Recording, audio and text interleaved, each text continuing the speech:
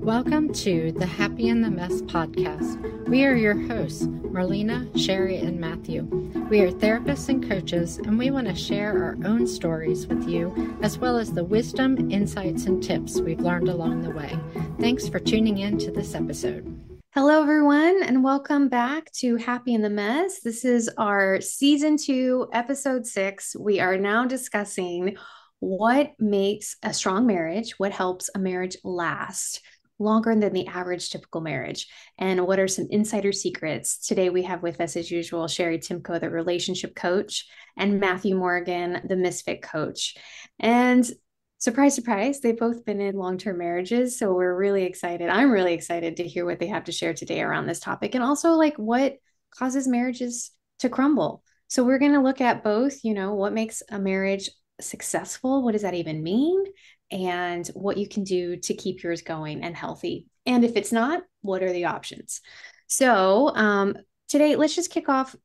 How would you both describe what makes a marriage, quote unquote, successful? What does that even mean? What does it mean to you? What does it mean to your clients? This Oh, is my favorite topic, and I can talk about marriage all day long. So I'll just try and keep my stuff brief. But I am very excited about, I just am very optimistic about couples and how they can have a good relationship, um, and and that there is a lot of hope. So for me, a successful marriage is one that is the intersection of both personalities. So it's where you find that sweet spot between two people who have different ideas and values and views on the world, and they find that sweet spot where it lines up where they both get their needs met. Mm, I yeah, like that absolutely. It's idea. a That it's a merging of two, and it's a complementary process. Mhm. Yep, Matthew? absolutely. I'm just excited that marriage is what brings us together today. Um, but no, it brings us together, and I think that whole idea of it really it brings together individuals, it brings together a lot of times communities. In the case of Romeo and Juliet, maybe that didn't work too well, but it it what you were saying, Sherry, it's two people who are coming together and finding that place at which it's a very odd intersection, I think, where they exist individually and there's also a couple that exists. And finding that, I use the term balance, but I always use it in terms of a bicycle. It's never a balance, it's a left-right kind of back and forth balance. When I was working with couples, one of the things I would use a lot of times, and I was very frustrated because somebody actually came up with this as a book title. But I always say it's like an 80-20 thing. Like about 80% is the couple together. A 50-50 doesn't work because as you find over time, there's always times that somebody falls short or changes, or the terrain adapts. And if you're 50-50 over like a chasm, as soon as something shifts, both of you fall. If you're completely both over 100%, then also as things shift, there's not a stability there. So if you find that sweet spot where this person exists with their ideals and hopes and dreams and fears and all that stuff, and this person does the same thing, and they can complement each other, I think that's really what makes an ideal marriage or a functional marriage. So I'll take that even one step further. If you think about two overlapping circles, you're looking for the balance that works well for the two partners. And some couples overlap only a little bit. Their marriage is a very small portion and they have a lot of independence, whereas other couples, they're almost entirely overlapping and that independence is very small. And so that successful part is finding what that ideal balance is for you and navigating and negotiating the places where that doesn't automatically line up. That's really interesting. Yeah. So what you're saying is that it doesn't couples are individual in that what works for them. So it's not we do everything, because I have known couples who work together, live together, everything is together. And I'm like, wow, it seems like a lot of together time. And then other couples who have these very robust lives outside of each other. But that seems to work as well. And it's like, well, which is it? But it could be either. Yeah. And I think communicating that expectation is really the key is whatever, Sherry, I love that analogy, that idea of the concentric circles. As long as we've communicated that that's what each of us need and what each of us expect, it seems like Mhm. that works well. My wife and I were laughing one time. Our She does daycare out of the house, and one of the couples, he pays 1 week and she pays 1 week, from their own separate checking accounts, and she and I looked at each other like we didn't even know that was an option. Like as soon as we were married, everything it's been pulled together, it's been shared. But as long as it works for the couple, that's the key, I think. Mm. Yeah, this is, I think, something that's really exciting that's happening in the world is that I think I'll speak for myself, my generation, when you got married, there was kind of a script or a template, and this is what your marriage was supposed to look like. And there were a couple of different templates you could pick from, but really, there wasn't a lot of variety. And what Mm. I see in younger couples is this navigating and negotiating for what really works for them. And Mm. so the picture of what a marriage looks like is just like there's every gradation of it. I think a lot of this comes out when you're when you're dating. A lot of this comes out after you get past that like really exciting limerence period where you're just so into each other that you don't care about anyone else. But then Uh-huh. really paying attention to whether what you need matches up with what your partner needs and making sure that those fit together. They don't have to be seamless, but you have to be in the same general area. You can't have one partner who wants that little bit of overlap and the other partner wants that complete overlap because that's not going to be sustainable. They're going to have to negotiate a lot all the time. Mm. Do you find that maybe one model works better than another consistently? If there's some sort of pattern that you see that like, oh, this type of couple seems to have it made. No. And you can take the two partners and put them with other partners, and that marriage will look completely different. So, Mm. this is so unique to the two people who come together.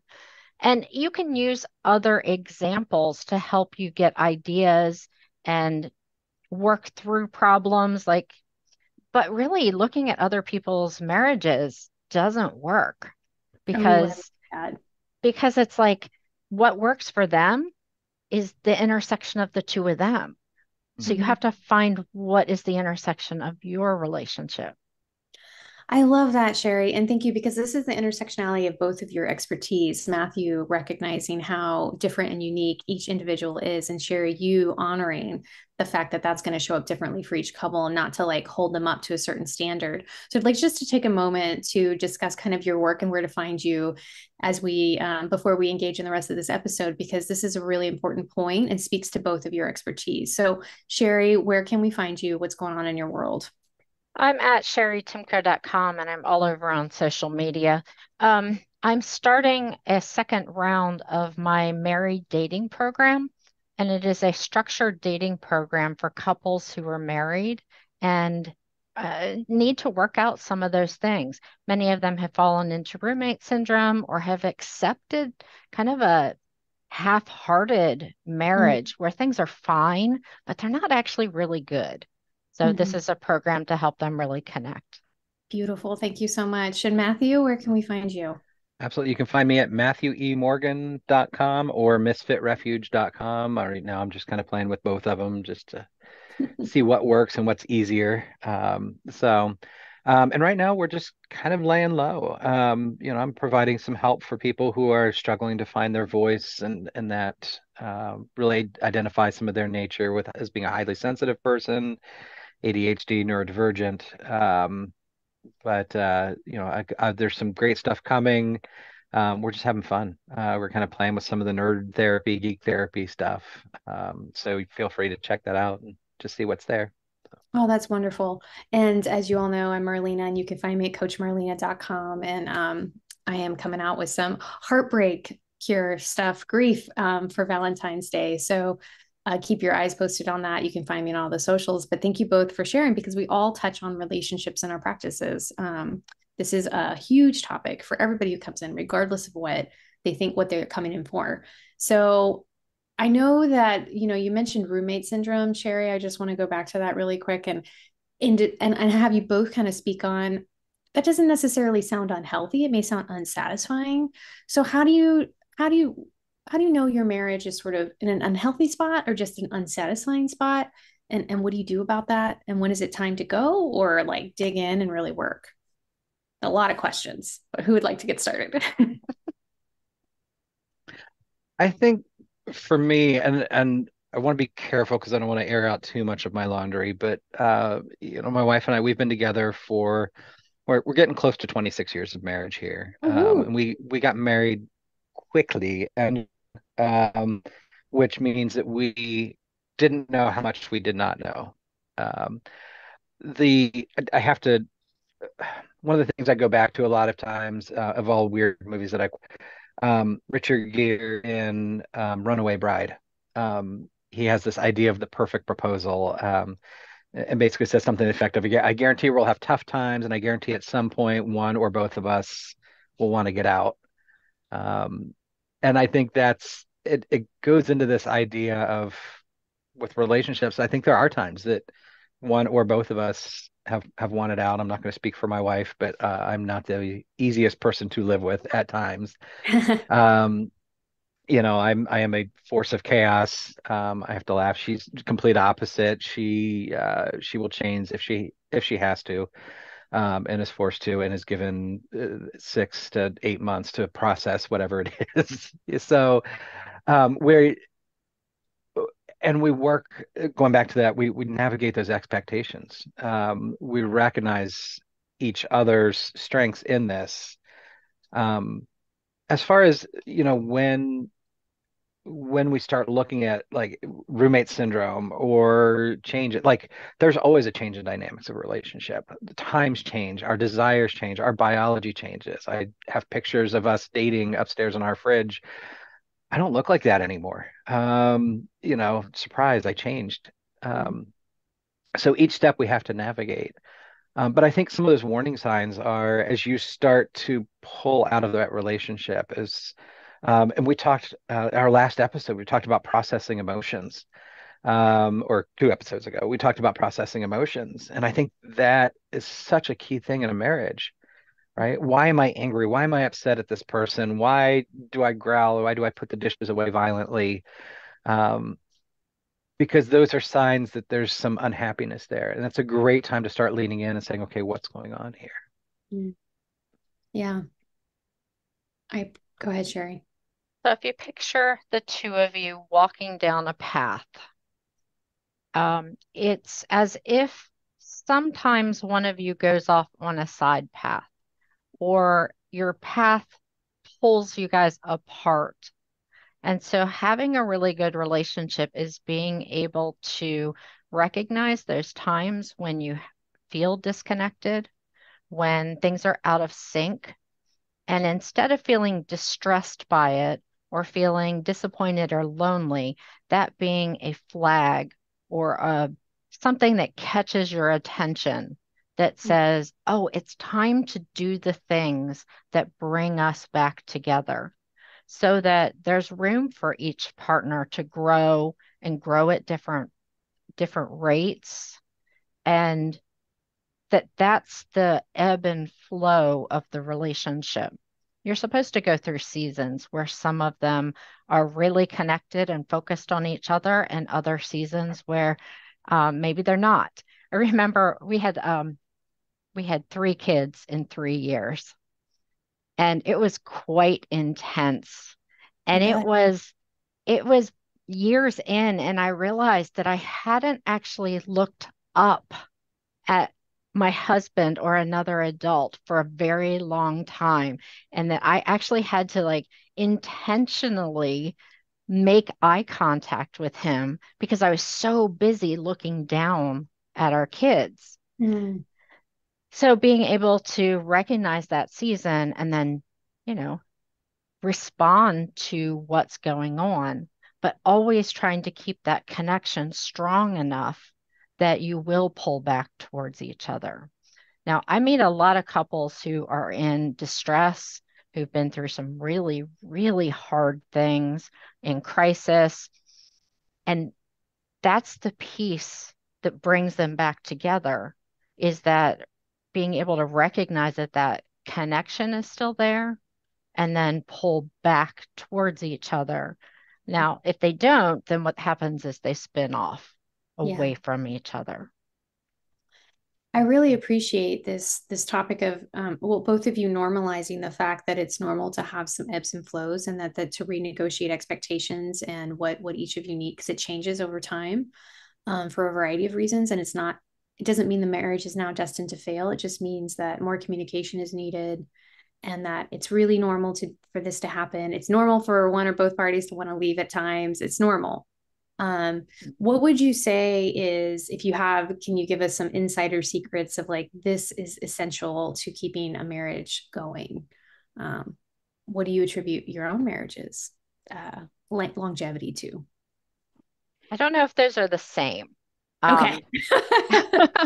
I think I mentioned this in the discussion we had when I was talking about my spotlight, is that I give my husband a lot of credit for our marriage. We've been married for 22 years and Wow. together a few more years than that. And he is very even keel. He lets a lot of things roll off his back. When he's really upset about something, I know I need to pay attention because he doesn't usually get upset about things. Mhm. Now, that being said, if I'm being like clinical about this, in order to have a good relationship, there are three systems that have to work well. The first is you have to have good relationship habits. Those are the things that help you know each other and help you stay connected on a daily basis. The second system is you have to be able to work through problems. So either one of you bring up an issue, talk about the different options, figure out what the solution is. Um, the third system is that you have to be able to clean up messes, that couples hurt each other. Mhm. They, I wish it weren't true, but couples hurt each other and can hurt each other very deeply. And so you Mhm. have to have ways that make repairs. The most straightforward way of making a repair is an apology. Now, I should qualify a good apology. Mhm. There's a lot of bad apologies. And if you have those three systems that work well, then most relationships are going to function well and are going to be able to handle lots of changes. Mhm. Um, mm. All right, so I could keep going. I'll just take a breath there. I almost feel the need to say, I'm sorry you feel that way. Is one of those the, ranks right up there with those great apologies. No, and all just stupendous words of advice. I think having those things in mind, and I think in general having a lot of grace within a couple, um, uh, always tempered with we're still working on this, and not allowing things to become habitual, not allowing them to get away with us or get away from us, Mhm. is super key. I love that idea of it's messy. And we hurt each other intentionally, we hurt each other unintentionally. Mhm. Working with highly sensitives, one of my things that I harp on quite frequently is that because we are empathetic, we tend to know weak spots, and in couples in general, as a nature of being intimate, you know how to hurt the other person, you know where their hot buttons are. Mhm. And the goal of, or within one of the boundaries within being a couple is you're not allowed to do that. You can't hit those sensitive spots or you're going to have a reaction. Highly sensitives can do that with blinding efficiency and deadly accuracy.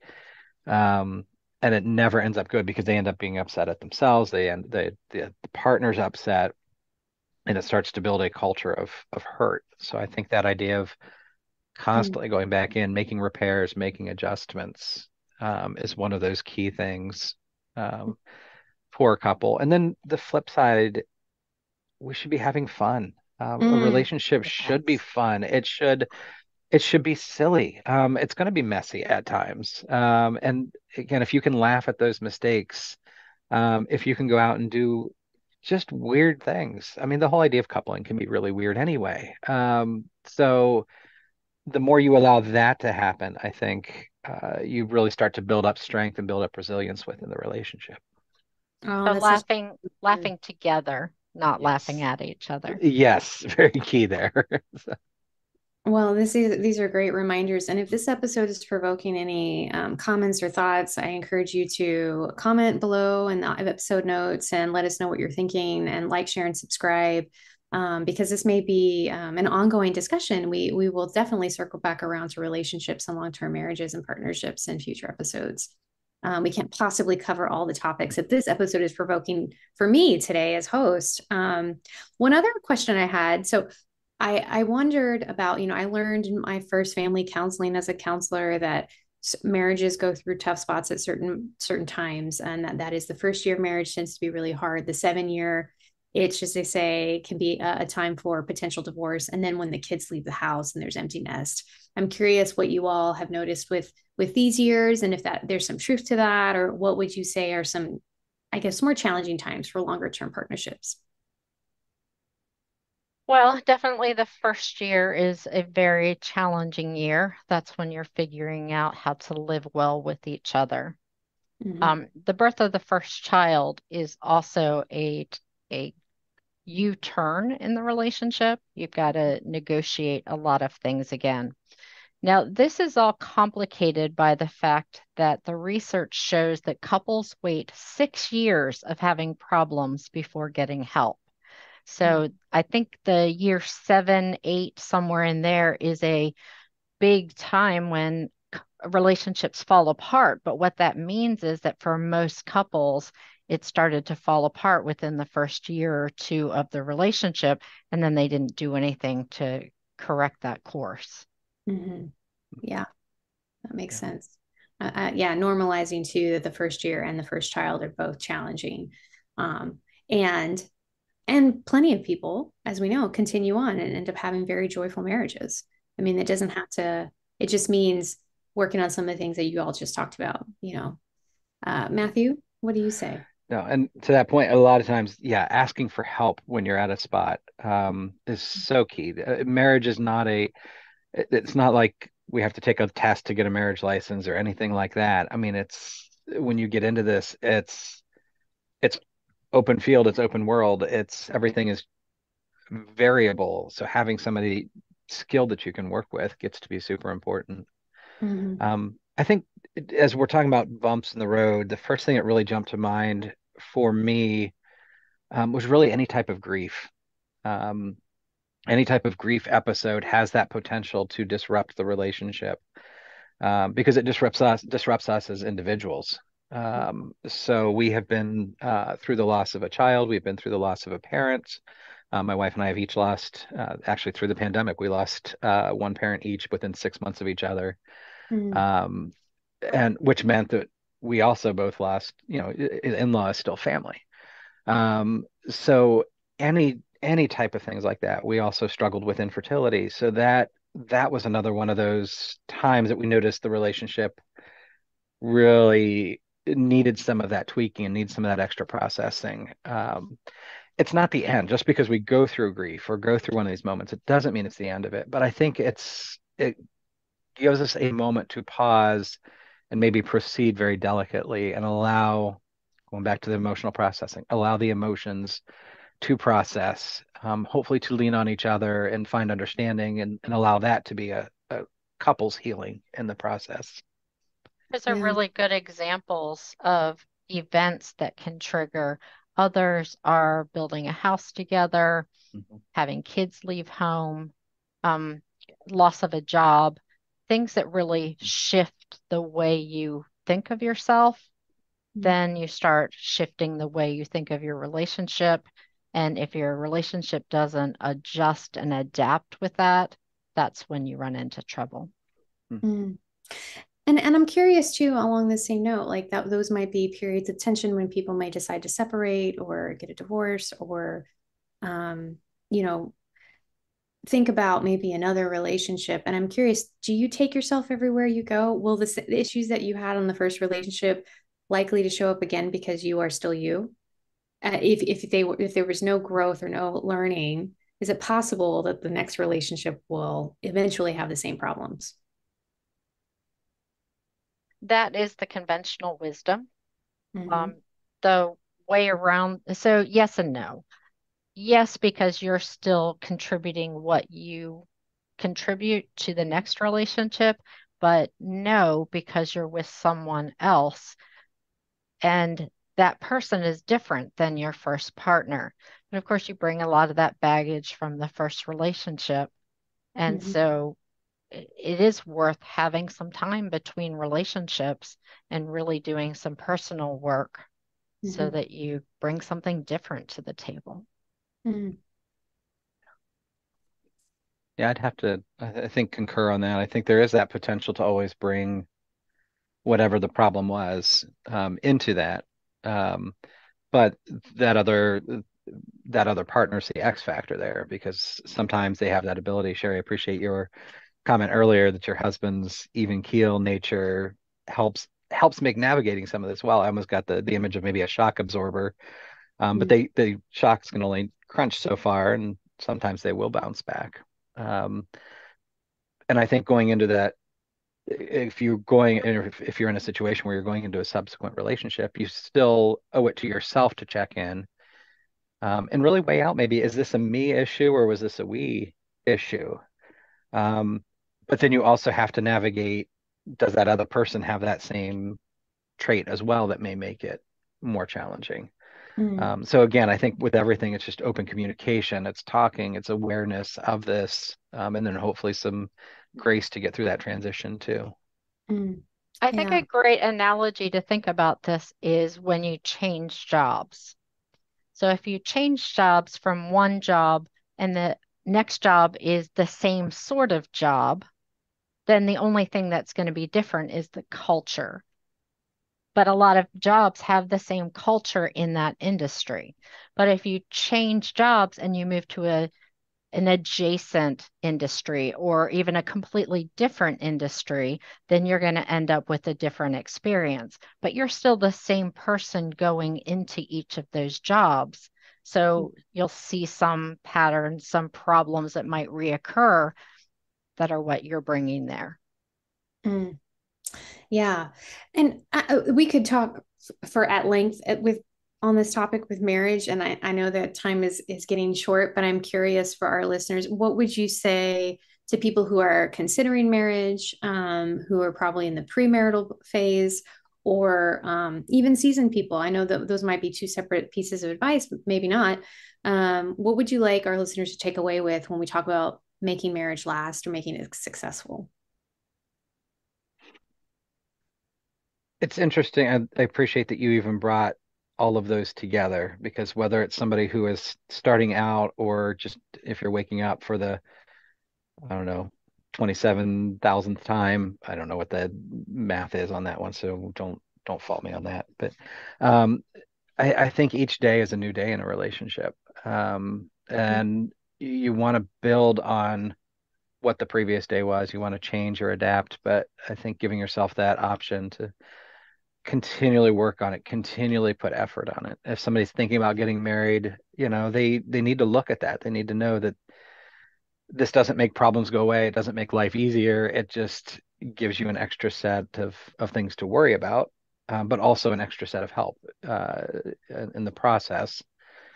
Um, so going into it eyes wide open, and again, know that someday, one or both of us may feel like getting out of this thing, and having that commitment ahead of time to decide what to do with it. Mm-hmm. And again, that goes with the brand new person, clear up to, when I woke up this morning, I make my decisions. Am I going to feed into this relationship and make it better? Am I going to hold back and do what I need to do for me. Mm. The Yeah. advice I will give to my daughters and how I will be kind of quietly in the background evaluating their relationships is does this person bring out the best in you? Mm. Do they help you grow? Do you see them helping you reach those goals that you have for yourself? Um, so does this person bring out the best in you? Now, obviously, you're going to get married and you're going to see the worst of each other. So, for seasoned couples, it is to continue choosing your spouse. You know, that you are supposed to grow, you are supposed to change. Um, and when you do that well, you can adapt that relationship to fit what you need it to be for both of you as you go on.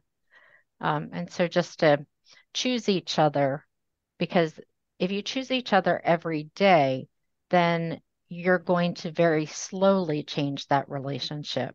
You don't have as many U-turns or dropping off the cliff because you know the path that they're on and you've been cheering them along and you've been encouraging them to do things.